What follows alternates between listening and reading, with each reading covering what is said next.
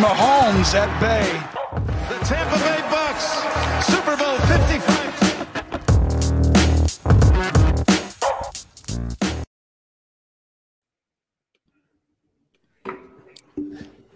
Hello and welcome to another edition of the Bucks Banter podcast. This is episode 41.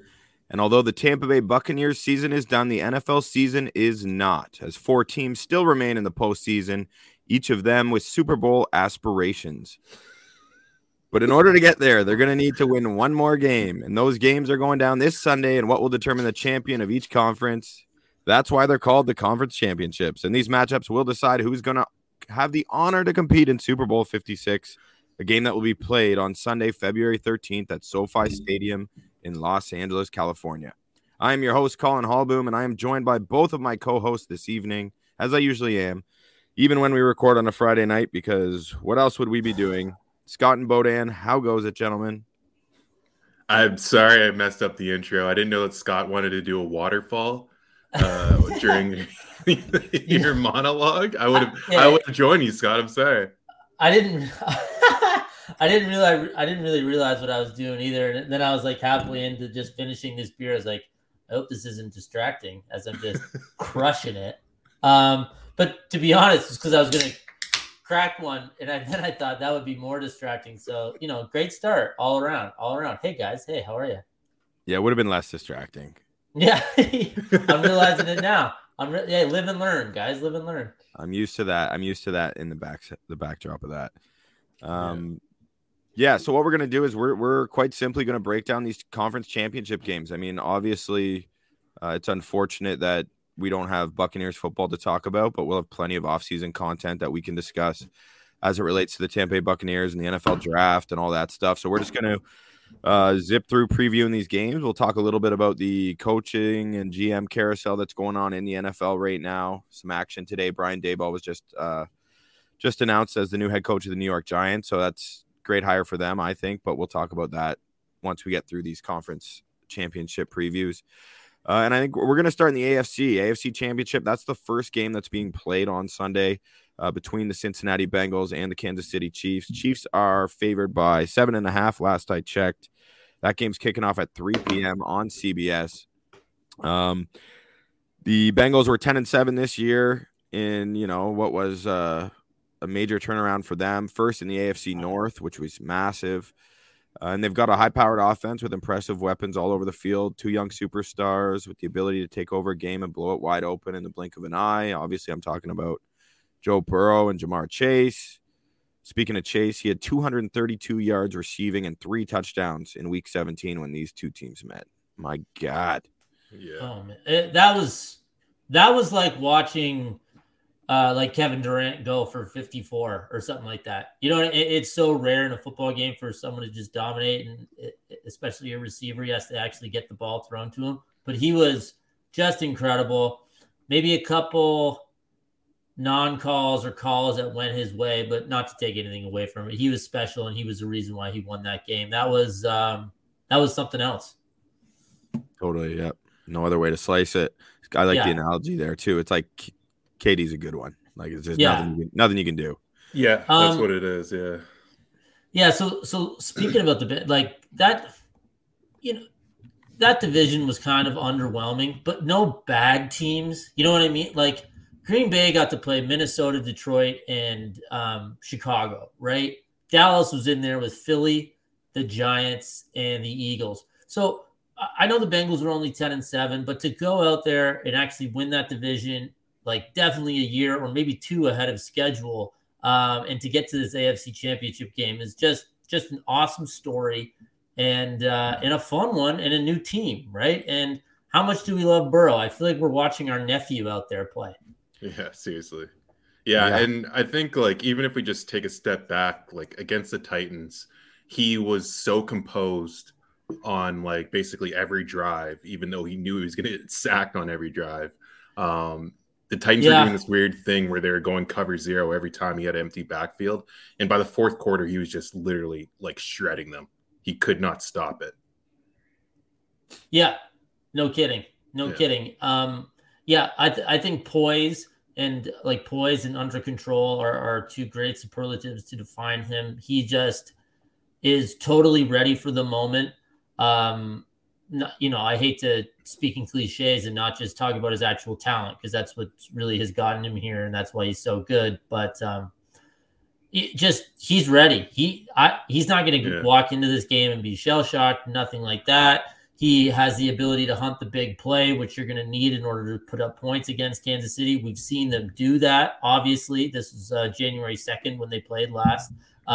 Whether or not they're going to have the same success, because that was truly like basketball on grass, that game just after the New Year there. So we'll have to see. But if that line can hold up, at least a little bit better, there's going to be shots down the field. They're like, we saw it, and I know Matthew was out in that Bills game for the Chiefs in the AFC Championship game, but look at how many holes there were in that secondary. And if it's anything close to that, and Burrow has the time, he's going to be able to pick them apart. They're going to be able to score. They're going to be able to score. It's just a matter of if they can, maybe cause a few turnovers, knock a ball loose from Mahomes, and in order to stay in this game.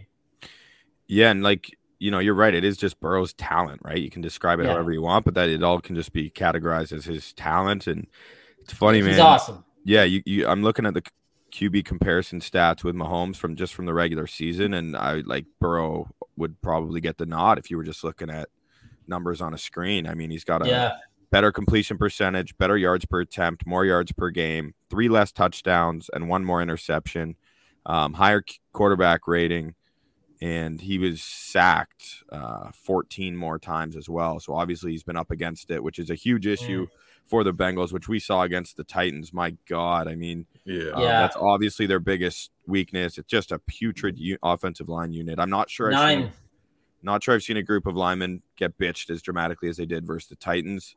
Yeah, isn't it? But the thing about the Bengals, they still managed to win that game. Yeah, and isn't it so funny that everything about the draft and the preseason was, basically a solid offensive line by drafting Sewell or having the dynamic playmaker. And they went with the playmaker, who is obviously, absolutely balled out and proven to be worth every single penny, and definitely worth that high of a pick. But it's not like the line just magically was really good also. Like they're doing it in spite of it. And I'm not saying I'm wrong all the time. I kind of thought if your quarterback's smart enough and if you have enough weapons outside, you can kind of fake it till you make it with the offensive line. Now, obviously, that almost bit them in the ass last week, but they somehow did it. And here we are, man. Like AFC Championship game. It's Burrow and Mahomes. Like, how awesome is this? When do you think we'll have like a bad AFC? Like, do you think there'll ever be a bad quarterback in like the next 10 years in this game? No. Right? Think about it's going to be Mahomes or Allen or Burrow or Herbert. Rodgers. Possibly Rodgers. Yeah, Rodgers. Yeah, no kidding. If that all comes to fruition, it's such a good point. Like, I don't know. Things change all the time, obviously, and but it really looks, barring something crazy, that Mahomes is going to be a Chief for life, and I'm sure the Bills want Josh Allen to be a Bill for life, right? So, great point, and that's what we want to watch. Is want to see at least 4 elite quarterbacks on this championship Sunday, right? And I think we're getting 3, which I guess isn't bad. So at least 3, yeah. Yeah. Who do you guys think, like, offensively? We've talked about the line. Like, does that line have to be better? Like, is there a player that you can think of that needs to have a big game? Like, we know Jamar Chase is going to show up. We're pretty sure Joe Burrow is going to show up. Like, is there another player that you guys think needs to show up for Cincinnati to keep this competitive? I think Uzomah. Yeah. Sorry, Colin. No, it's okay. Yeah, CJ Uzomah, that like he can be like he's solid, right? He has these games. He's certainly not consistent necessarily, but when he comes to play, that's just another weapon they have that can unleash a different aspect of their offense. He's a good player, man. He's really always just doing the right thing out there. Great hands, good red zone target too. I not to cop out, but Burrow has to be awesome, and Yeah. he obviously a lot of the sacks against Tennessee were on Burrow, were on the line, but a couple of them were on Burrow holding onto the ball, and I think that's what happens when your offense is sputtering a little bit, so you hold on to the ball a little bit more, trying to force one down the field, trying to wait for a play to develop. So, and maybe with an elite offensive line, that's not an issue, but he definitely held onto the ball a bit. It's going to be interesting to see if holding onto the ball that extra second against Kansas City either results in big plays offensively or if that allows Kansas City to get home. So obviously a lot of it's on Burrow, but I would say Uzomah in the middle of the field, and then one of Boyd or Higgins to make a couple plays. Yeah, Higgins was the one that stuck out to me, just coming back from injury. He didn't look completely right against the Titans, and he's got a little bit more of that explosiveness back last week. But if he could have a big game and take some of the pressure off of Ja'Marr Chase, because the Chiefs are good at taking what, like, Stephon Diggs didn't have a good game last week. No, you're right. Like, say what you will about the Chiefs defense, that was scheme. They weren't right. So they were not letting, and like Gabriel Davis went crazy, but T. Higgins could be in line to have a Gabriel Davis type of game, and he definitely has the talent to do that. Just based on that Diggs template from last week, I mean, Chase is getting at least that sort of attention, right? Mm-hmm. Like, you got to think. Yeah, and I actually think Mixon can have a big role in this game, and I think that doesn't necessarily mean just strictly as a runner. I think people are sleeping on his ability as a receiver as well. So, they have so many options in the passing game, and Mixon's been, like, not to spoil my lead here, but that's going to be a bet that I'm going to suggest. That's the one I have in play at this point, and that's Mixon over 3.5 receptions and over 30.5 receiving yards as a little same game parlay. Put them together. Because if you look at the numbers for Mixon, I mean, he just watched the games, but looking at the numbers to be like over his last, where is it here? He has 23 receptions and almost 200 yards over his last 4 games. He's averaging over 5 receptions, close to 50 yards per game. And he looks good doing it. So I think that's another way you can get him involved if your offensive line is just getting bulldozed all the time as well, right? Which could very well be the case versus the Chiefs front four. Also, shout out to Russell Schuhart on YouTube, our Bucks report, having some technical issues. So we're out here on our lonesome, but he found us on YouTube. So shout out to you, Russell. Thanks for joining us. Even though we got no Bucks football to talk about, still chopping it up about the NFL playoffs. Colin, I got to commend you, though. On that note, like, you really bounced back. The energy's back. You were really down. You were down super bad on Monday. Can see it in your face, bud. Yeah. Yeah, I mean, that could just be the lighting. I was off work today. No, like, I'm getting there. A few days does a lot of good. If I heard Tom Brady announce he was coming back, I'd tell you I'd be real chipper tonight. Yeah. Let life goes on. It's 5 days. It's hard. They won the Super Bowl last year. You were almost free rolling this year. I know Bucs fans don't want to hear that, but it kind of was. For sure. Right. I mean, like, house money. But I like that. It feels like that mix and bet call, the 3.5 and the 30.5. It feels like if you get one, you're going to get the other. Right. So you may as well, parlay them together. Yeah. I love the idea of parlaying them.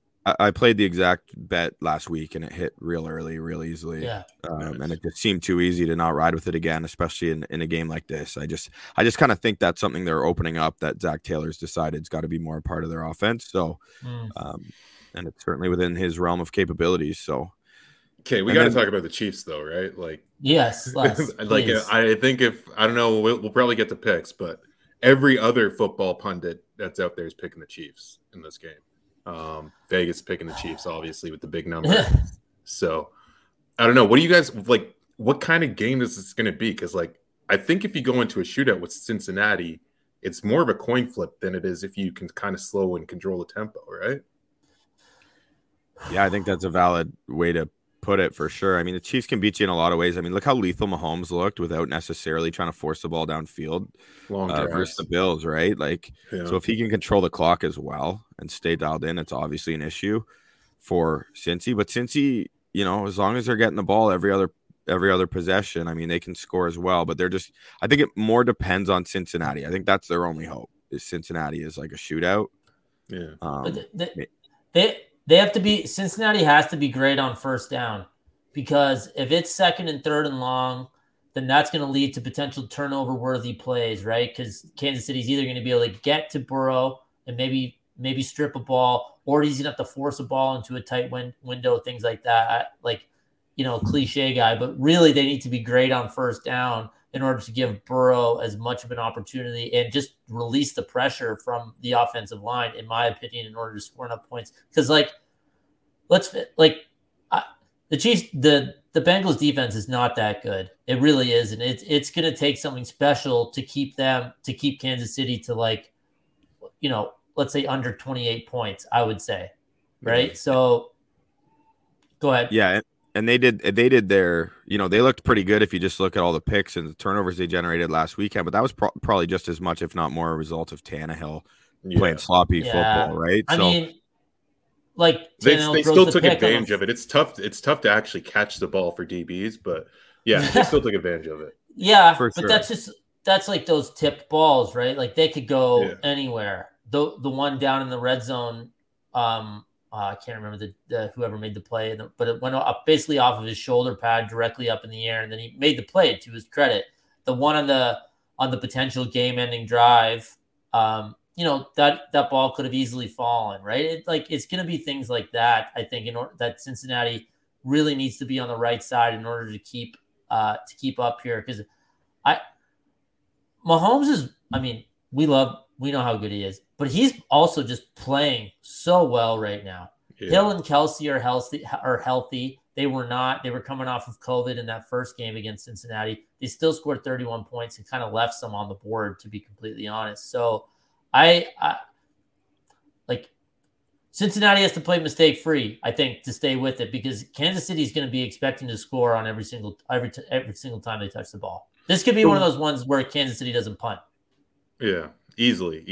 The one thing that scares me with Kansas City, though, is Clyde Edwards-Helaire. I don't know how you guys feel about him, but he's coming back off of injury, and I think Vegas is expecting him to get like the bulk of the touches. You can't even bet on Jerick McKinnon, and I thought Jerick McKinnon was great for those 2 weeks. So, dude, I love what McKinnon brings them, and you can tell Mahomes does. Yeah, I thought Mahomes really liked it too. Even in his first game there where he had the reins, he absolutely popped as just another explosive weapon to add to the offense. Great insurance for Edwards-Helaire. I think they're in a great situation with knowing that he can give him something. But I wish they went to a more like the two-back system almost, because it seems like, I don't know, I get nervous with Clyde Edwards-Helaire for some reason. And especially coming off of injury, I would much rather see Jerick McKinnon out there for the bulk of the carries still. Well, shit, I don't care. I'm cheering for the Bengals, so like I hope they have some little controversy about who to play, and they don't. Like I think McKinnon looked fantastic. Like I hope Helaire takes some of those carries. I don't know. The other thing is with the Chiefs, right? So like obviously, you know, they're playing in their fourth consecutive AFC Championship game. Yeah, at home. Talking about arguably the most potent offensive trio in NFL history, at least at the quarterback, receiver, tight end positions, and a creative, experienced play caller, right? And Andy Reid. So they got all that. Then since last year, which was their third consecutive time hosting the AFC Championship, but since then they've turned what was a glaring weakness, their offensive line, into a really, really strong group. And I think that helps. Like the run blocking wise, they're fantastic. Just to quickly summarize who those guys are. In free agency, they brought in Joe Thuney, however you say it, Thuney from the Pats. Yeah. They traded for Orlando Brown Jr. from the Ravens. He's playing left tackle, and they just crushed the draft, right? Creed Humphrey in the second, who we've talked about plenty out of Oklahoma, and Trey Smith in the sixth out of Tennessee, which was a steal that everyone passed on for health concerns. And obviously Andy Reid was smart enough to say this is too much. So they've improved, you could say, their offense in a lot of ways because they now have another Yeah. weapon they can rely on in the running game. But more importantly, the big boys in the trenches who are paving the way are far more equipped to do that. And they're really good in pass pro as well. And you got Mahomes, the game speed rusher, who we were sharing that tweet about his game speed, which was super interesting. Some of the data as it relates to Patrick Mahomes' ability to create positive plays for his team with his legs, despite what his technical 40 time is and all that. I found that really interesting. I know you guys did too.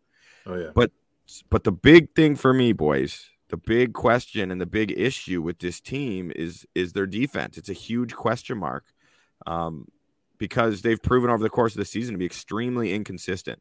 Yeah, and it's drive to drive with them. Right. And also it's kind of, they go in chunks of games. Like obviously not having Matthew last weekend was an issue. But even with him there, when they played these Bengals, they gave up 34 points and 446 yards in the air. Yeah. And there was a really cool tweet by Joe Osborne today, just talking about the Chiefs D against good quarterbacks this year. So this is the points they gave up. Lamar Jackson, when they played him, they gave up 36. Josh Allen played him twice, gave up 38 and 36. Herbert played twice, gave up 30 and 28 points respectively in those two games. And then, of course, as mentioned, Burrow put up 34. Not a great resume when they're playing elite quarterbacks. And if you're not, don't be mistaken, Joe Burrow is an elite quarterback right now. That's all. And that's I think super fair, man. That's super fair. The thing that you have to do to Burrow is that you have to try to confuse him. He's definitely shown that he has like a credible amount of poise and he can figure out a defense as the game goes on. You have to give him different looks because, like, I just go back to the Titans just showing him cover zero with the empty backfield.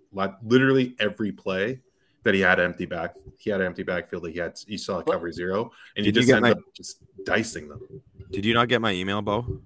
What's about that? We're not allowed to say cover zero on the pod anymore. Why not? Because of what Todd Bowles did, the cover zero. Yeah. I'm sorry. Sorry. Thanks a lot, Todd. Killing our content here. Call it cover O. Cover O. Cover O. Right. Cover Bo. Good luck. Yeah, Bo, you're completely right, but you got to think Spagnuolo will stay. That was good.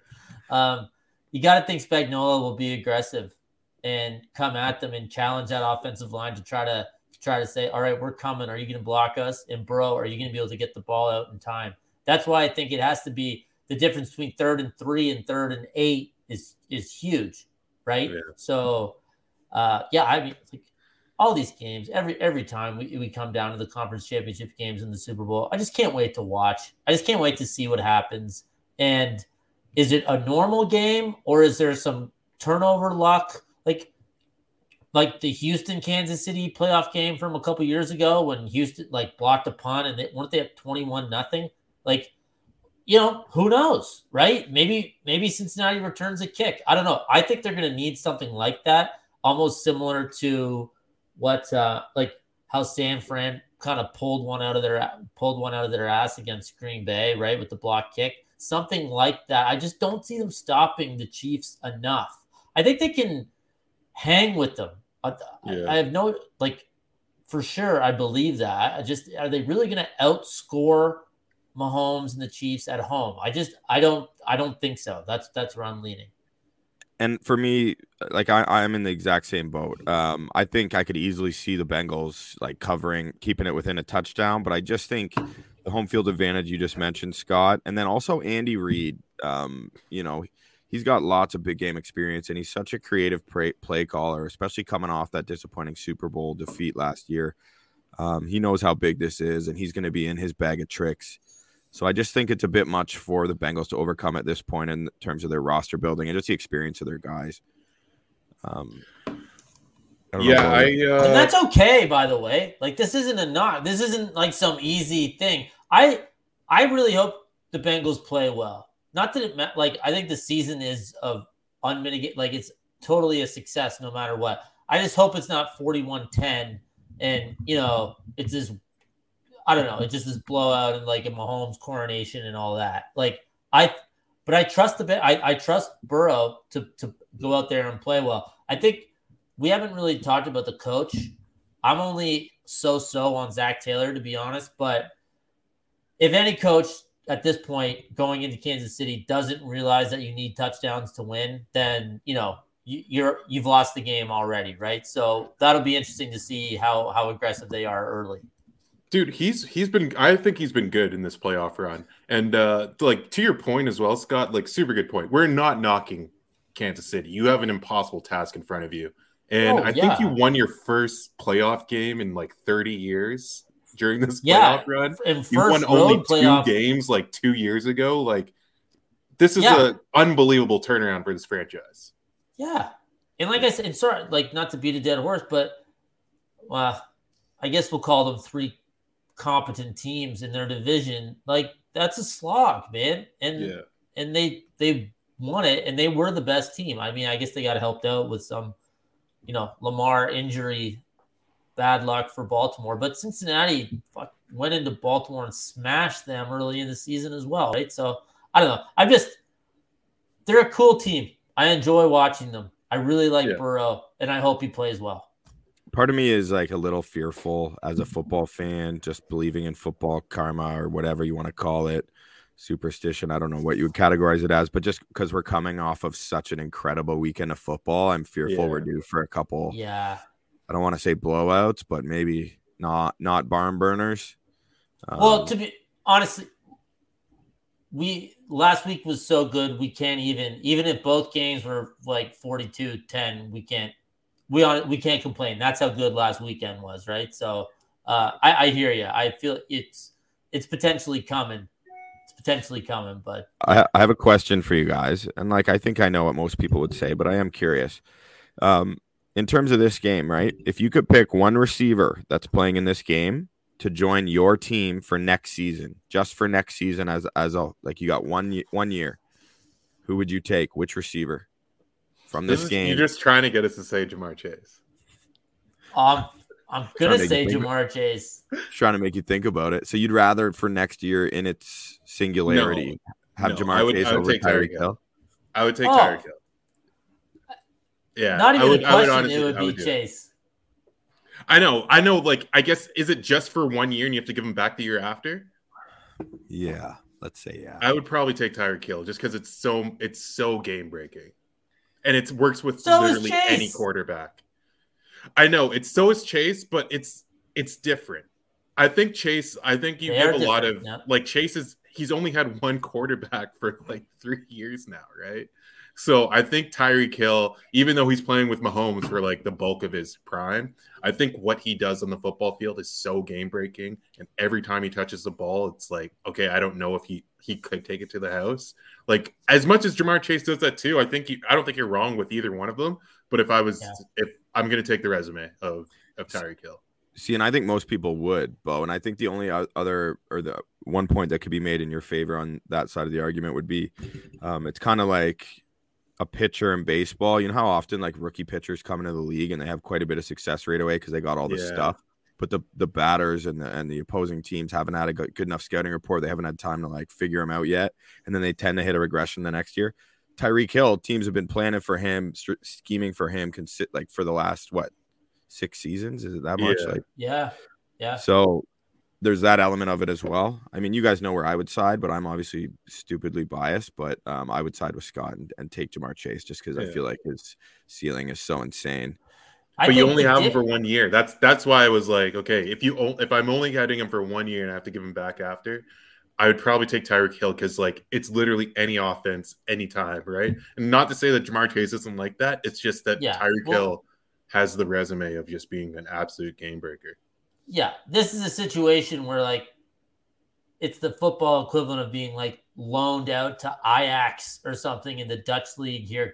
You know what I mean? And you get your guy back. But appreciate you referencing the Dutch league specifically. I had to go to the Dutch league for you, but I could have said PSV or the other one. Oh God, there's a third one. So, but the better question is, if you had to pick 3 receivers, at least 2 of them are going to be Bengals, right? If you had to pick 4 receivers, at least 3 of them would be Bengals, right? Yeah. Like as long as actual wideouts. Actual. Yeah. Even if you do count Kelsey, that's 2-2.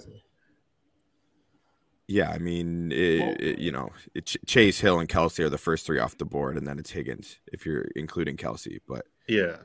this Like is how getting long into it a takes you very- to take another Chiefs guy would be a while, I bet.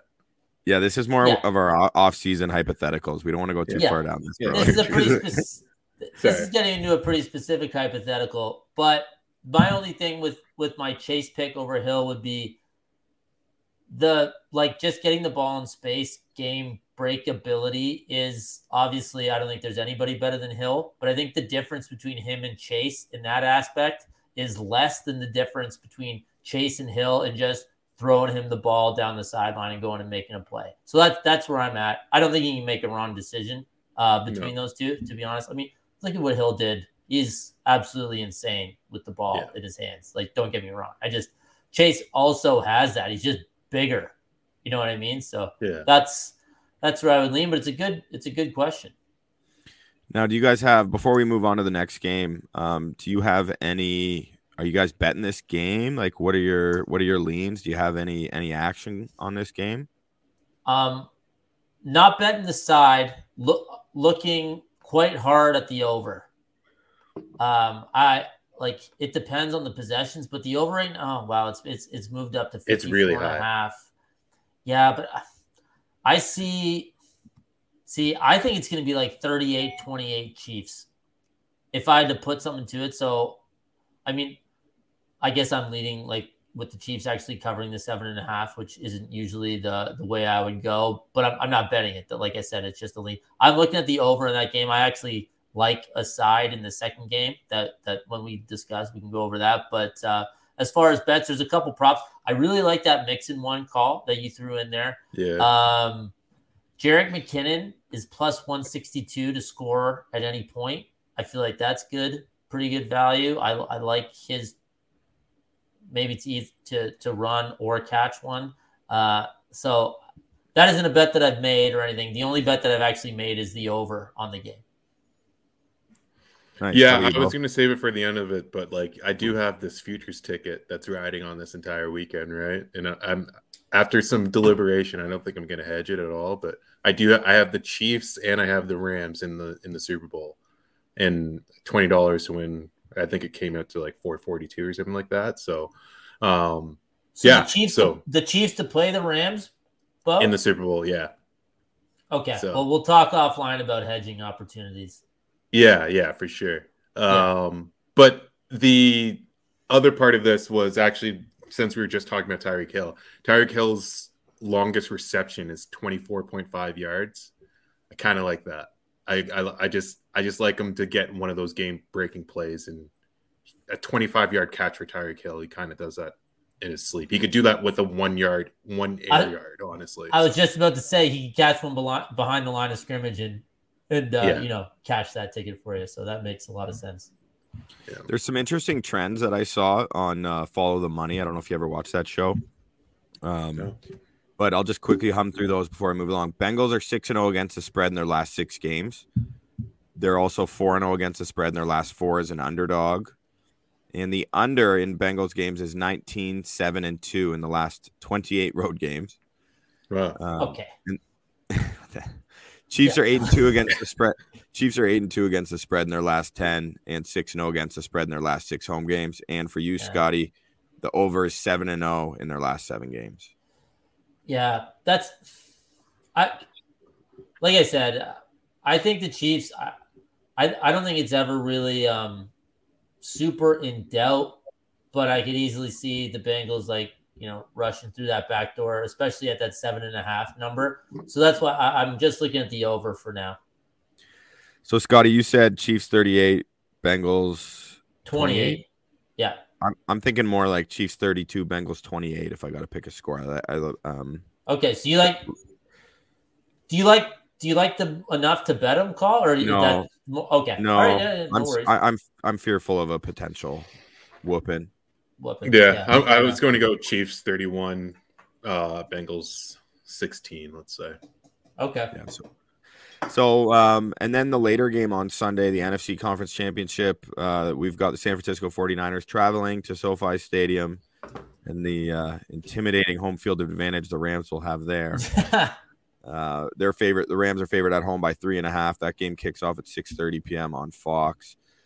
And the Rams are looking to become just the second team to host a Super Bowl at their home stadium. And if they were to advance, that extremely rare scenario would be occurring for the second consecutive season. As, of course, the Buccaneers hosted Super Bowl 55 in Tampa last year. So that's kind of wild. That is wild. Yeah, it feels like it literally never happens, and we're going to get it back-to-back potentially. And in two scenarios where the home field advantage is dramatically decreased for different reasons. Of course, COVID last year changed things quite a bit. I mean, I know the Super Bowl was a little bit different, but and then just this year with could this be a 50-50 game in SoFi? It could be 60-40 Niners fans. I think it could be more Niners. Yeah. Which is an awesome little subplot to this. And I want that to be the case just because it adds a little more intrigue. Isn't there, I was thinking about this, is there as a Bucks angle? Is there a little bit of the same idea of the star quarterback gets lured to this team that's going to be hosting the Super Bowl, and they have to go through this team that's beat them twice already this year? I mean, the Chiefs don't. Yeah. Sorry. Oh, sorry. It's okay. I mean, the Bucks hadn't played the Packers twice, or the Chiefs, obviously, but they had gotten thumped by the Chiefs before they. Or sorry, are you talking about the Packers in the NFC Championship? No, I'm talking about the Rams with Stafford and the Niners. The Niners have beat them twice already this year. They've beat them 6 times in the last 3 years, which is I didn't even know that was possible. Yeah, I mean, 6 straight, right? Yeah, Niners. It's nuts.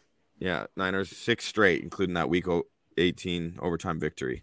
I mean, I guess there's some parallels in that sense, but I don't know, in terms of comparing the Bucks, just because they're not playing someone in their division, so that's kind of makes it unique in this game. It's just a division. No, it is. It's the Bucks. It's Bucks, you're talking about the You're talking about the divisional round. Okay. I thought you were talking about the NFC Championship versus the Packers, and I was like, well, no. I'm not talking. I'm just talking about a little bit of a parallel between the Bucks were we have to beat the Saints at some point this season. The Rams are we have to beat the Niners at some point in our lifetime.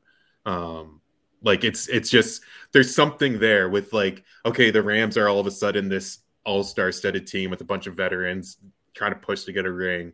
The Bucks were almost in the exact same position with all of their all-stars coming together with the Bucks. I don't know. Maybe it's a stretch, but there's something there for me. If I had made that connection that you were referring to the Saints game in the divisional round, then I would give you that for sure. There's some comparisons there, no doubt. I mean, I don't know. What are you guys thinking about this game? What do you want to talk about? Obviously, the Rams can beat you in a number of different ways offensively, and Stafford's proven to be a guy who can orchestrate, any kind of offense. He can turn it loose and take the top off of defense, or he could play more disciplined and take what the defense gives him if that's what Sean McVay's game plan asked for. Whereas the Niners defense has been balling out, and they got lots of weapons, just like the Rams do on D. What do you guys think of this game? What are we looking for here, gentlemen?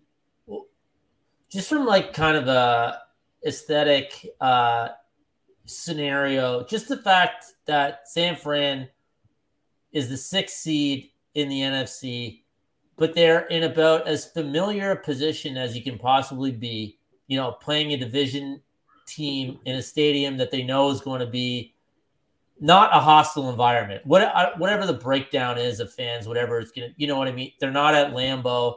They're not at Raymond James or, even Jerry's World, right? The first 2 games were considerably more difficult environments for them. So just the fact that the Rams have had this great season, obviously the marriage between McVay and Stafford, no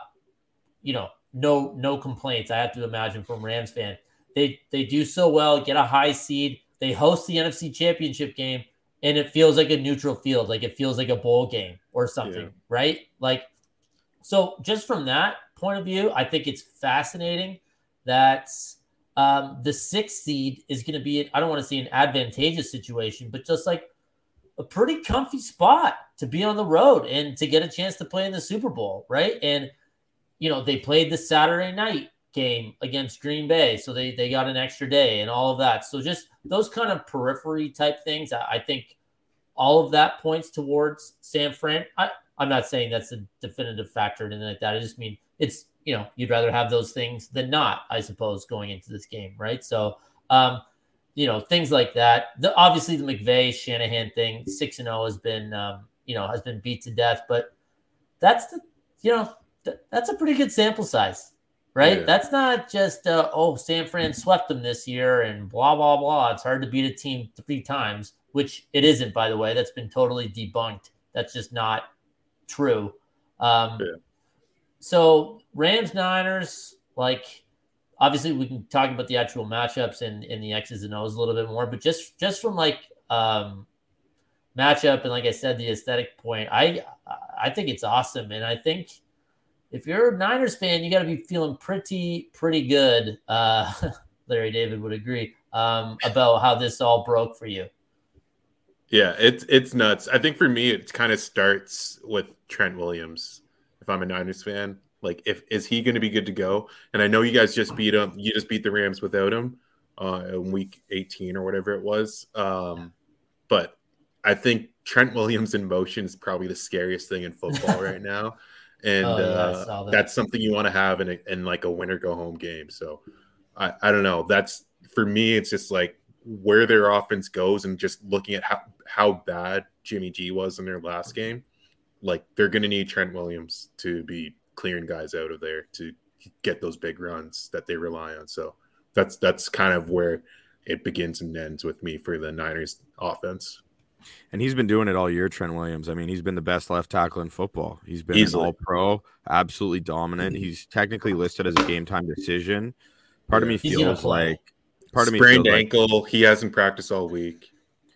But part of me feels like that's more just, trying to keep everyone on their toes. You got to think he's going to be good enough to go. And, it's a super interesting matchup as well, right? Obviously, the Rams have arguably the 2 best players in football in Ramsey and Donald. But the addition of Von Miller has really been starting to pay dividends for them. He's playing really, really well. He's unreal. He looked fantastic last week. Absolutely owned Donovan Smith. Donovan Smith has been really solid this year. An upper echelon tackle, which would be hard for Bucs fans to even imagine someone saying just a couple of years ago. But anyway, he was dominant, just absolutely owned him. Check out Brandon Thorne's Twitter feed, and you'll see some incredible reps from Von Miller. But he makes that defensive front that much more intimidating than it already was. So, you need a guy like Trent Williams to be able to attempt to slow Von Miller down. You got Leonard Floyd and AD in the middle. So you're right, Bo. That's going to be massive for this game. I mean, Trent Williams is a special player. Yeah. In terms of the Niners offensively, I mean, they have a much more volatile offense than the Rams do, in my opinion. Harder to predict where points are going to come from outside of Deebo Samuel, of course. Yeah. Obviously, he's one of the most explosive weapons in football. We've talked about him a fair bit, but I think Deebo combined with Kyle Shanahan's offensive ingenuity just makes him a tough guy to prepare for. So their volatility in a way is almost makes him more unpredictable because he could get you in a number of different ways. And you just don't know what you're going to get with Jimmy Garoppolo, though, right? That's another reason they're volatile. That's why I use that term because, with Jimmy G. That's the difference. That's the difference in the game.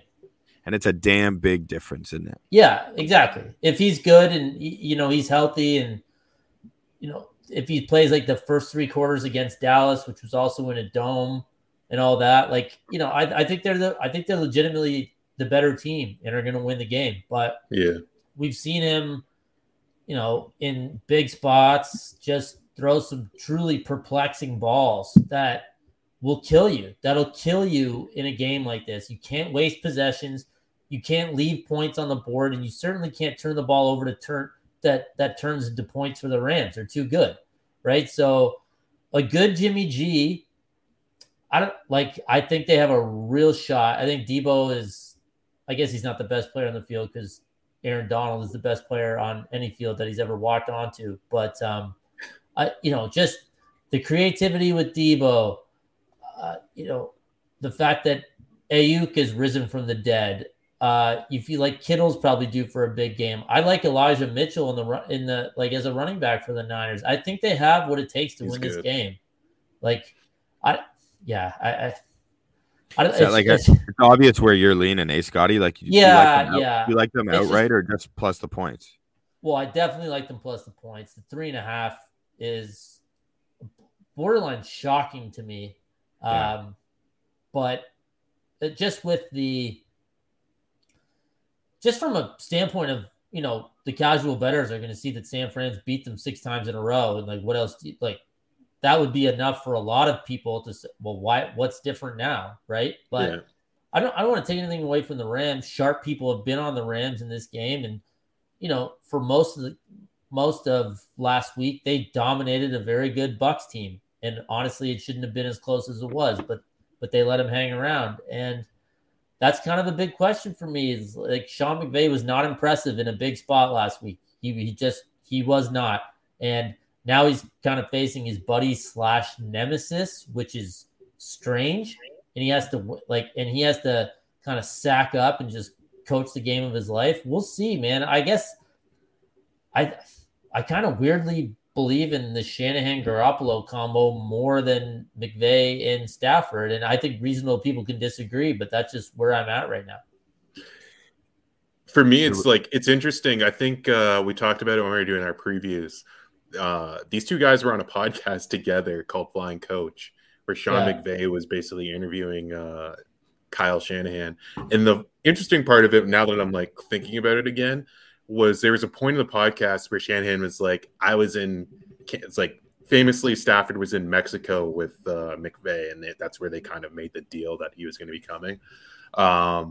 And Shanahan said that he was in Mexico as well, and was contemplating whether he was going to go and break up their meeting and try to make a better offer to Stafford to get him to come to the Niners. So it's so interesting to see these two one guy's with the quarterback who there's one quarterback that they both were kind of fawning over this summer. This guy got there with the one that got it, and the other guy got there with the one he had. It's going to be super interesting just to see what Stafford brings in the biggest game of his life, honestly, until next week if he does get, or until the Super Bowl if he does get to play. I'm also really interested to see what they do with Cooper Kupp. Cooper Kupp is all over the field. Every play, you have no idea if he's going to be a tight end, if he's going to be in the backfield, if he's going to be a wideout. And I think if you're a Niners fan, you're going into this game saying, oh, well, we somewhat shut down Davante Adams. I think Davante Adams had 9 catches for 90 yards or something last week. Cooper Kupp is a completely different beast than Davante Adams. And it's not that he's a better beast. It's just that he's a lot. It's a much different task for a defense. So I'm really interested to see how they attack Cooper Kupp. And for the Rams, I think this is what you got Odell Beckham Jr. for, was a game like this. So even if you are able to contain Cooper Kupp in whatever that means in this day and age of Cooper Kupp just getting 100 yards every game, OBJ can rip you up for that as well too, or at least for 70 and there's 7 catches and 80 yards or 90 yards or something like that, and some big catches at that. So I'm super interested to see how I want to say depleted Niners defensive backfield, but clearly one on paper hasn't been able to match up with the receiving cores. That can they pull another one out of the hat? Someone okay over there? Someone's setup is making some funny noises. Weird. I don't know, man. Okay. Anyway, I got a question for you guys then about this, specifically of a certain player. George Kittle has been very quiet as a receiver. I think he's gone 6 games in a row without a touchdown. Obviously, they've been using him heavily in their zone rushing attack, and he's a huge blocking asset for them. But do you expect him to be used more as a receiver this game? Yeah, because I think Garoppolo and Shanahan, they both really trust him. But I've been waiting for that, Scotty. They needed him in the last few games. You're right. Well. And he had a big drop in that Packers game. He had a couple, right? He had a couple, but he's really good. And I think you just have to, hope or assume that your studs are going to play well in the biggest game, right? So I would expect a bigger game from Kittle, just because he's really good and he's versatile and he can do a little bit of everything. And I think he's going to get the chance to catch, 6 to 8 balls and definitely, a couple targets in the red zone here. So I think it's time for Kittle to awaken, and I think they need him because let's face it, like we haven't even – the Niners offense scored 6 points last week and won a road playoff game. Like that actually happened, right? That, good luck doing that again. It's just the odds of that happening are so slim, right? They're going to need to find some big plays, and whether it be Debo on a crosser or a Kittle up the middle, they're going to have to hit a couple of those, right? So I think he's due, and they know what to do against the Rams. They just do. This is a comfortable game, and I think the Niners are going to be quite prepared and super ready to go, and just ready to beat this team again. Yeah, if he's definitely due, and I think if you look at Gronk's numbers from last week, I think the Rams have a little bit of a weakness covering tight ends. But I don't know. I'm with you, Colin. Like it's been more. Kittle's had more than enough chances to prove that he's the guy that he was last year, and it's been tough this year. That's totally fair, and especially like those last 6 games that you were saying, like crunch time. He hasn't been as dynamic. He hasn't been as much of a game breaker. So maybe I'm hoping more than anything. I trust that guy. I just think he's really good, and I know that he's bringing it. You know what I mean? Like he's not some, what are we going to get out of him from an energy or effort perspective? Maybe you don't get the stats or the numbers every game, but you know that he's like absolutely busting his balls out there. And I just think that's eventually going to pay off. And I think he's going to pay off in a big way in this game. I just wonder if they even trust Garoppolo to throw the ball that many times for Kittle to have a big game. And especially if for some reason Trent Williams doesn't play, like I just can't see them throwing the ball that often. But that depends on the game flow, right? It depends on how much you're down. I think San Fran is still willing to run the ball even if they don't have the lead, right? Because they run it so efficiently and they have so many different guys that can hurt you. But the formula for the Niners to win is to try to get out to a lead, right? Try to get out to a lead. Don't put too much pressure on Garoppolo because maybe he can do it, but I don't think the odds are in his favor of him leading another big comeback, right? So we'll see. I think the first quarter in that game is going to be super telling as to how the rest of the game plays. These teams know each other so well. They know each other so well, and it's just going to be like big plays, like we said, potential tip ball here, maybe a ridiculous interception from either of these quarterbacks, because let's face it, it's possible. And that might be the difference. I mean, I don't know what Rams fans are thinking right now if Cam Akers gets the ball. A couple absolutely gigantic fumbles in that Bucs game, right? He has not looked that great. Obviously we can cut him some slack, given that he basically – what was it? It was an Achilles, right? For ruptured him, Achilles, yeah. Yeah, now he's back and playing, so good for him. But hey man, you can't fumble twice in this game, right? Like you just can't. I actually like Akers. Like besides those 2 like game-breaking fumbles, they're horrible. But I think he's proven to me, especially in that Arizona game, like he is a powerful runner. He's very active in their passing game too. I like Akers if he can hold on to the ball, which is a horrible thing to say about any running back, but yeah, big if. Oh, Akers is a legit player if you're talking big picture for sure. Like for next year, I think Scott's more talking about this specific game in terms of totally. How crazy would it be if Kyle Shanahan brings the San Francisco Niners back to which would be their second Super Bowl appearance in the last 3 Super Bowls with Jimmy Garoppolo as his quarterback. Yeah. And then I can't even, here's the craziest part about it. It's that I feel like opinions on Jimmy won't have changed at all in a positive way. Like it's not like people are like, holy shit, this quarterback has taken the Niners to 2 Super Bowls and out of 3, but no, it's like, I feel like I feel like he's kind of a handcuff for Shanahan, and Shanahan's just dragging his ass there with all of his like schemes and plans and just finding ways to mask this glaring volatile. Even if they make it to the Super Bowl, I think there's going to be a week 1 quarterback controversy. in San Francisco. Oh, saying there's 100%. Unless he's, 30 for 36 against the Rams and then similar against the Chiefs. Like but that's not how they don't even need that in order for them to win, right? Like I saw a stat today in the 4 playoff wins of Garoppolo's career, he's only thrown the ball 71 times. So it's less than 20 times per game because they've gotten out to leads and they're just murdering people on the ground, right? So like the formula for them is to get out to this lead and not have to have him win the game, right? Yeah. So that's just it's wild because they might get to the Super Bowl again and it will be not at all, or at least the perception will be not at all because of the quarterback, it's crazy. It's crazy in 2022 or whatever year it is. Yeah. Shout out to Wanda Brown checking in on YouTube. We got a Niners fan in the building. She says, great observation. Niner fan here. So right. Not sure exactly what she was talking about, but I the whole thing.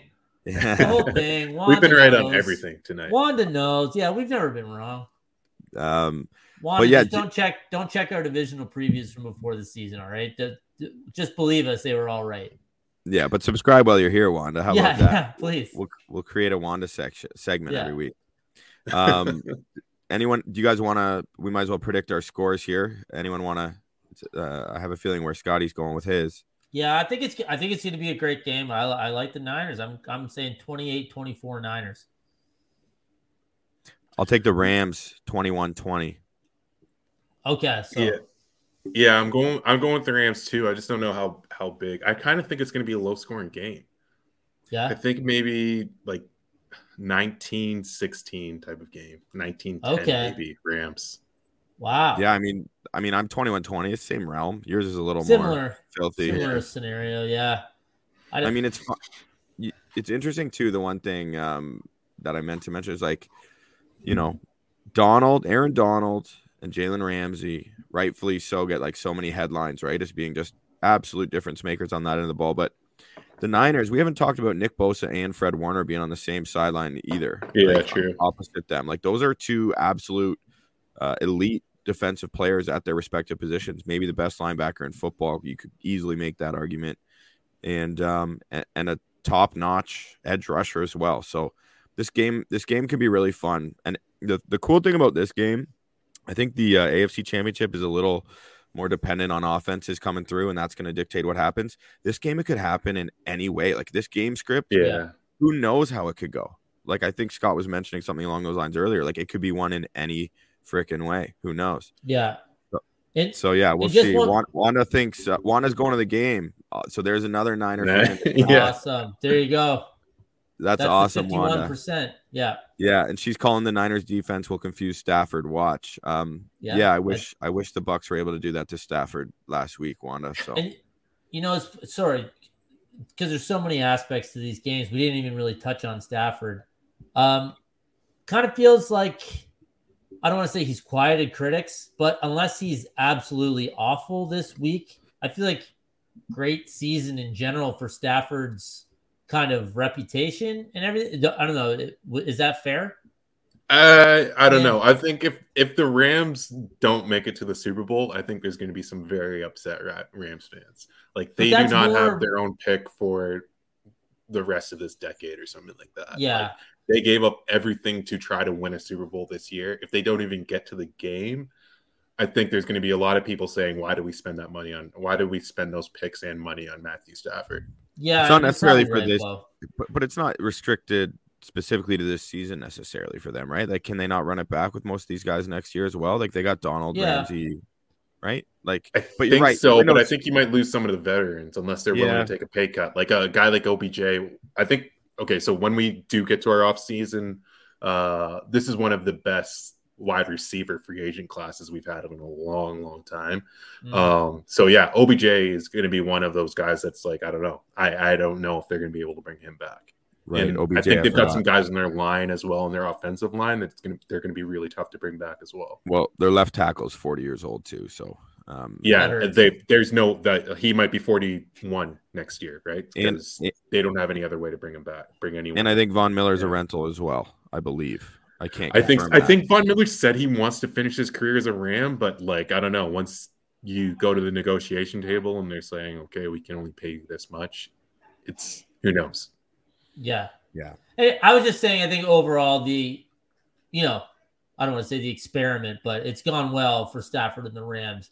And even just winning on the road against Brady, I think it would have silenced some of Stafford's doubters at the very least. But yeah, at this point, now you're hosting the NFC Championship game. Super Bowl's like, yeah, go win the fucking game. Like I totally get that. But if you look at like the wider view, that was more my point. Like I just feel like, all right, yeah, pretty good year. It's very hard to get to the NFC Championship, but yeah.